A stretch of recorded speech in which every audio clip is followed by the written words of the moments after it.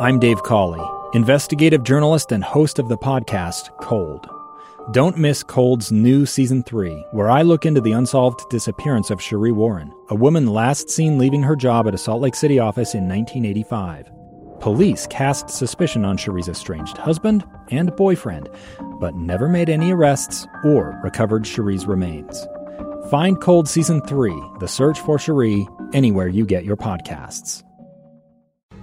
Inside Sources. Inside Sources. Inside Sources. Where KSL offers Utah deeper insights on the news. Host Boyd Matheson divides rage from reason and elevates the conversation on issues crucial to our community. On KSL News Radio 102.7 FM and 1160 AM.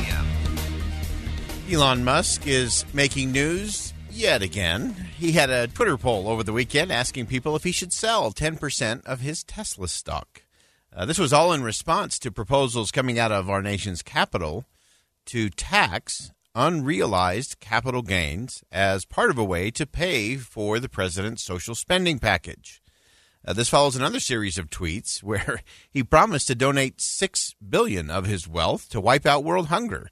This was in response to a United Nations official who said it could be done, that they could wipe out world hunger for just that much, which got us to thinking, what is the right tax rate to get rich people to pay into the system? And what is that magic number? What is that magic formula? And so I want to break this down just a little bit. Elon Musk obviously is very good at outraging the Twitterverse with all kinds of things. But really interesting, if you look at this idea of taxing people's unrealized capital gains. In other words, if they have a stock and it goes up in value significantly, even though they haven't cashed it out, even though they haven't realized that capital gains, there have been proposals by Democrats in Washington to say, well, let's tax that unrealized capital gains, and that will bring money into the coffers to pay for some of this social spending package. And so there was a little poll open because Elon Musk, most people don't realize, doesn't take a salary from Tesla. He has been paid in stock and options and all of those things, which many executives often do. And so in terms of paying in, if he had to do that, if he were to be taxed on his unrealized capital gains, he would have to sell off about 10% of his Tesla stock. So that's an interesting thing to think about, that he would have to sell that off in order just to pay his taxes. He'd have to sell his stock to pay his taxes, which would even get more interesting in terms of how that would actually or could actually be paid off. The New York Times kind of went behind some of this in terms of what that would look like. Musk said that he was raising this question because he doesn't take a cash salary as Tesla's CEO, so he wouldn't have any way to pay a large tax bill without selling some of his Tesla shares. And again, that makes up the vast majority of his wealth. So how does that go? He had a little poll going on. It's interesting. He said he would do whatever the Twitterverse poll told him to do in terms of selling off his stock. In the end, it was shut off after about 3.5 million votes, 58% saying he should sell them. So it'll be interesting to see if he actually abides by that. My guess is the answer to that is no. But it's also interesting to just think through what that would mean. If Musk would owe income taxes, he'd have to sell, which would be about $30 billion. And, of course, $10 billion of that would go into taxes just on that, and then he'd have to pay more. And so it's just an interesting thing to think through in terms of this really doesn't make a lot of sense in the end.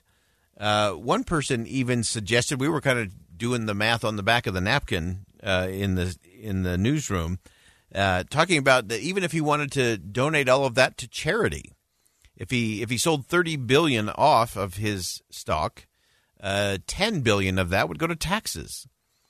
And so if you were the one on the receiving end, is that a good thing, or would it be better if he were given some sort of incentive to give all $30 billion to charity or to ending world hunger? So that's an interesting thing to think about. If you're talking about it from a government standpoint, would the government be happier if there was $30 billion spent to end hunger, or would they say, well, no, we still want our $10 billion, then you can give $20 billion to help end world hunger. That's an interesting thing. And that actually takes us back to something we've discussed on the program before, and that is this idea of the Mellon model. Andrew Mellon was Treasury Secretary back in the 1920s, and he always argued that the income tax rate should be capped at 25%. And his reasoning behind that was always because he was wealthy, and he knew his wealthy friends. And he believed that his wealthy friends, if it was at 25%, they'd just pay it.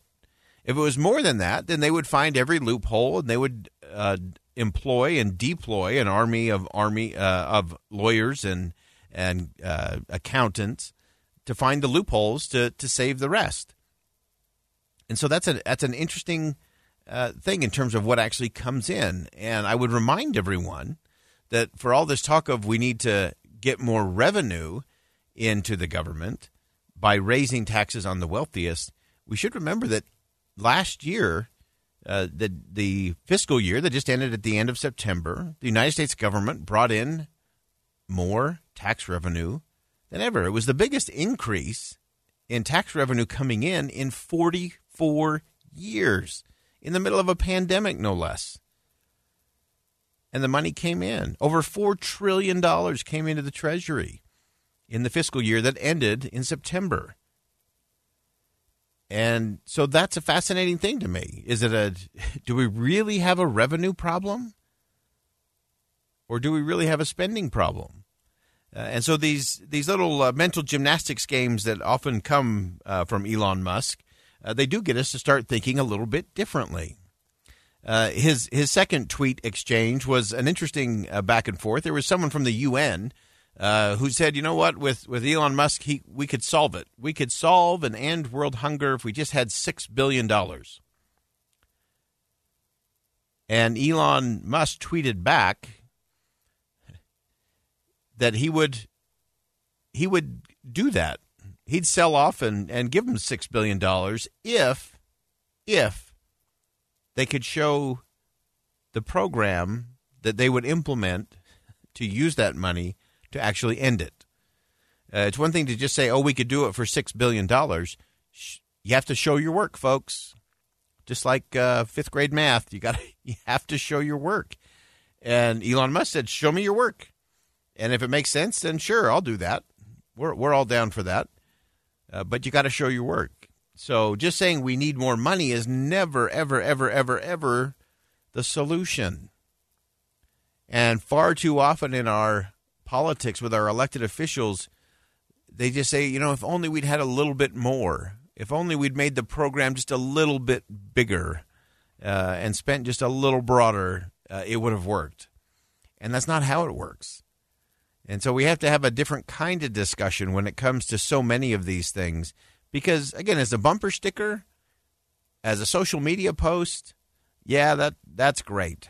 It wins. You can win the internet. You can win the Twitterverse. But it's not going to change the communities.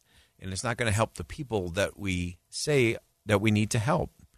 And so we have to look at it just a little bit differently. So thanks to Elon Musk for providing us an interesting way to look at wealth, to look at how taxing is done, who's getting taxed. Of course, we've been talking about what is actually in the current version of the Build Back Better bill.